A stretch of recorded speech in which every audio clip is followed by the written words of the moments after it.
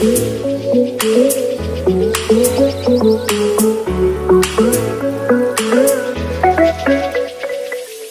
is up, everybody? You're listening to D-Bomb The Journey. It is time to create our own path. In today's episode, I'm going to be talking about negativity and how that can affect you. Today, I kind of had an eye-opening experience. This morning, I went to go see some people before they took off for a trip. I spent maybe 15 minutes there, 15-20 minutes. During that time, I was faced with a lot of negativity. A lot more negativity than I thought I was going to face. As I finally left, they took off for the trip and I'm on my way back home. I found myself irritated, pissed off for the stupidest reasons, found myself impatient. Typically, I am not like that at all. There is no point where, unless it's a bad day or something like that, I do not ever get upset about someone, driving 2 miles an hour under the speed limit. Stupid little things like that. But on my way home, oh boy, was I livid. I was just, every stupid little thing that came through just got to me and I just wanted to lash out. And as time went on, I went back to my normal day-to-day routine and I got back on track of being positive and feeling good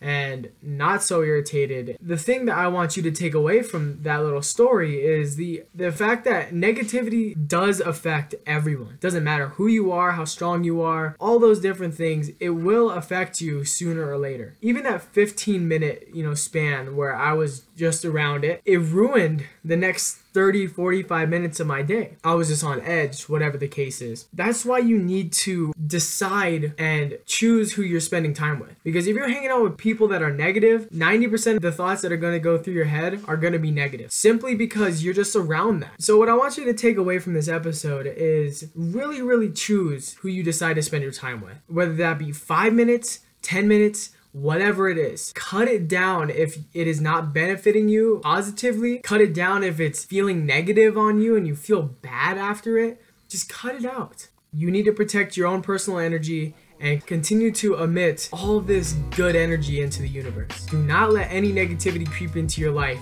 not even for 5 minutes, 10 minutes, whatever it is. Do not let it creep in, because if it does, it's gonna stay.